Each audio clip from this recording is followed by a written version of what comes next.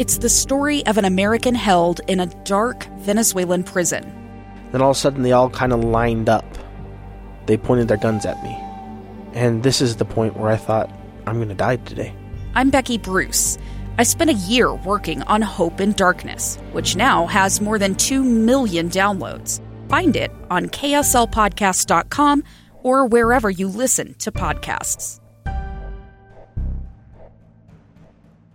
Inside Sources. Inside Sources. Inside Sources. Where KSL offers Utah deeper insights on the news. Host Boyd Matheson divides rage from reason and elevates the conversation on issues crucial to our community. On KSL News Radio 102.7 FM and 1160 AM.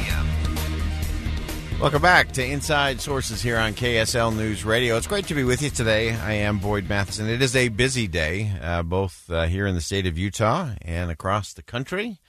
And back in our nation's capital, we just got off the line with Representative Burgess Owens, who is introducing a bill that would create a bipartisan commission around early childhood education, the funding, any waste, fraud, and abuse, but more importantly, streamlining, cutting through the red tape, and making sure that it is focused on actually delivering outcomes for families and, of course, for our young students.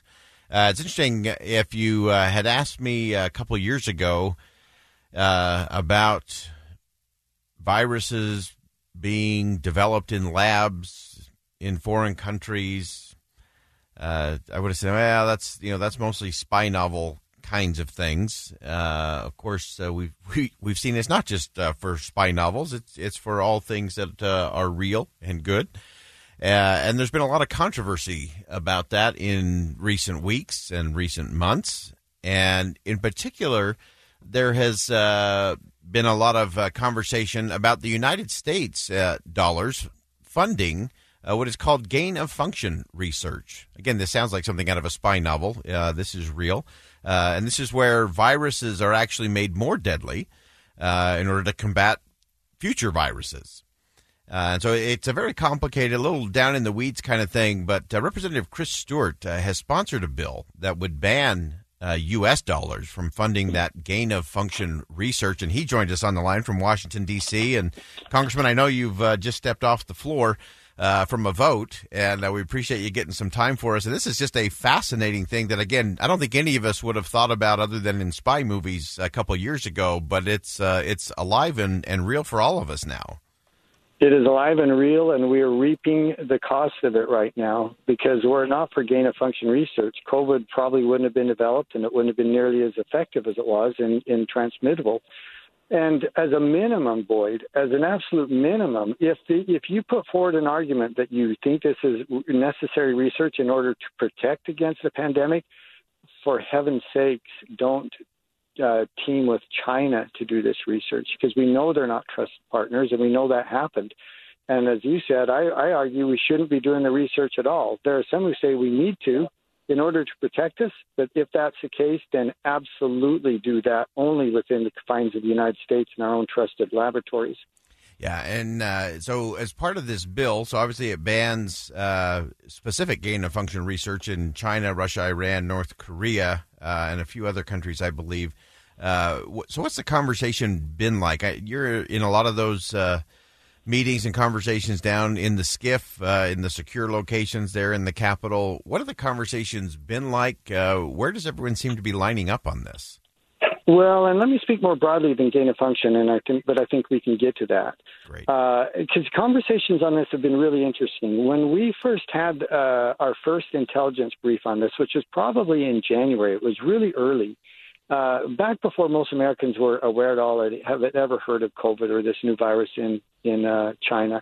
And shortly after that, we started looking at, okay, where did this come from? What are the origins of it? And that was probably in March or early April. And we were told by the intelligence agencies again and again, this almost certainly came from a natural transmission. Okay, well, show us the evidence. I mean, how do you draw that conclusion? And the truth is that they had very weak evidence in either one. And it was a basic failure of our intelligence community not to at least ask the question. We have the Wuhan laboratory there. Is it possible it came from there? And they, to their fault, excluded that as a possibility really early and without evidence to support either one. Again, this was before we really knew. And one of the interesting lessons that I hope we learn from this is there needs to be a greater sense of imagination. Once again, by the way, there's other examples of this among our intelligence community to look at other possibilities, because had we known early on, it would have affected the way we responded to this. And I'm not talking about punishing China or anything. I'm talking about how we respond medically to this pandemic. And that was one of the interesting conversations that we had from this. And then you go down several more layers and we find out, as we're talking about now, the gain of function research was an important part of this, and that was probably funded by the United States. That's just fascinating to me that we can be in that space, that we're funding those kinds of things. If we do have to do them, and again, that's an interesting debate in and of itself, whether we should be doing that kind of research. But surely we shouldn't be funding that to places like China, Russia, Iran, and North Korea. Yeah, that just show me someone who doesn't say that makes sense. I mean, it clearly is just a minimum standard we should set. Boyd, I just came out of a meeting before I came down here to vote with some people who represent international organizations who deal with vaccinations, again, internationally. And there is a prospect here. This is such good news and so promising that the lessons we've learned from this pandemic may allow us to intercept the next pandemic or the next, whether it's COVID or whether it's Ebola or some of the more frightening ones. We may be able to intercept them so early and develop a vaccine so quickly that the day is within reach where we don't have to worry about a pandemic again. And I know that sounds nearly impossible to believe, but it's actually true, because we can develop vaccines so much more quickly than we thought we could. And again, some of the lessons we've learned from this pandemic. And the good news is that we need to take advantage of this catastrophe and learn from it. There are opportunities for us to do that, but at the same time, we need to do it smartly. And one of the ways that we can do that smartly is to know who we can trust and who we can work with.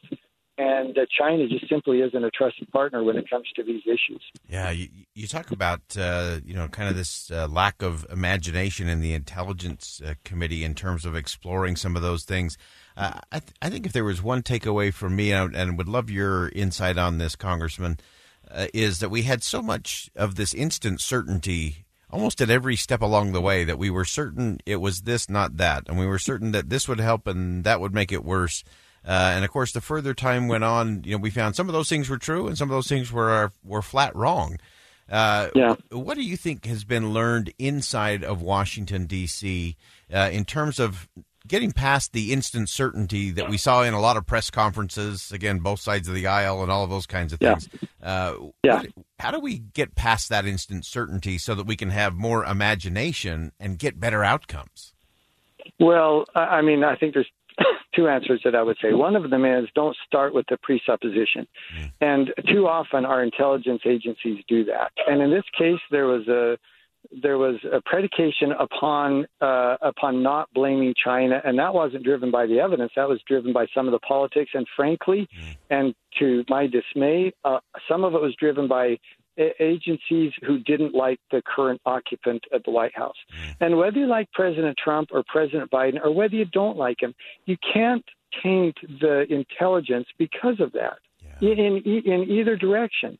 The second thing, and I actually had this conversation with these group of individuals just before I came here, and as I said, came to vote, and that is just tell the truth. The American people will accept the truth. And let me give you an illustration of that. Dr. Fauci should have said in March, instead of saying, hey, masks don't help, he should have said what he knew is true, and that is masks do help, but we don't have enough of them, so please save them for the first responders. Please save them for the medical professionals who are working with these sick patients. The American people would have understood that. They want to wear the mask when they understood they would help, but they would say, okay, I'll give them to the doctors and nurses. You produce them as quickly as you can, and in a month I'll be able to wear a mask. And instead they said, we're going to lie to the American people and tell them that they don't help, when they knew that the masks did help. And I think that's such a good example of just tell people the truth. And if you tell them the truth, American people, by and large, will accept it. And then it doesn't become politicized, and you don't put your own credibility on the line to where then the next thing you tell us, people ask, well, I wonder if he's telling us the truth or not. Just tell people the truth. We're big boys. We can handle it. And let's not make this more complicated than it has to be by the deception that sometimes is involved. Yeah, that is a great piece of insight, and one that I hope we apply across the board in a whole host of situations in the days ahead. That suspending judgment, telling the truth, knowing that the American people will rally and respond to that.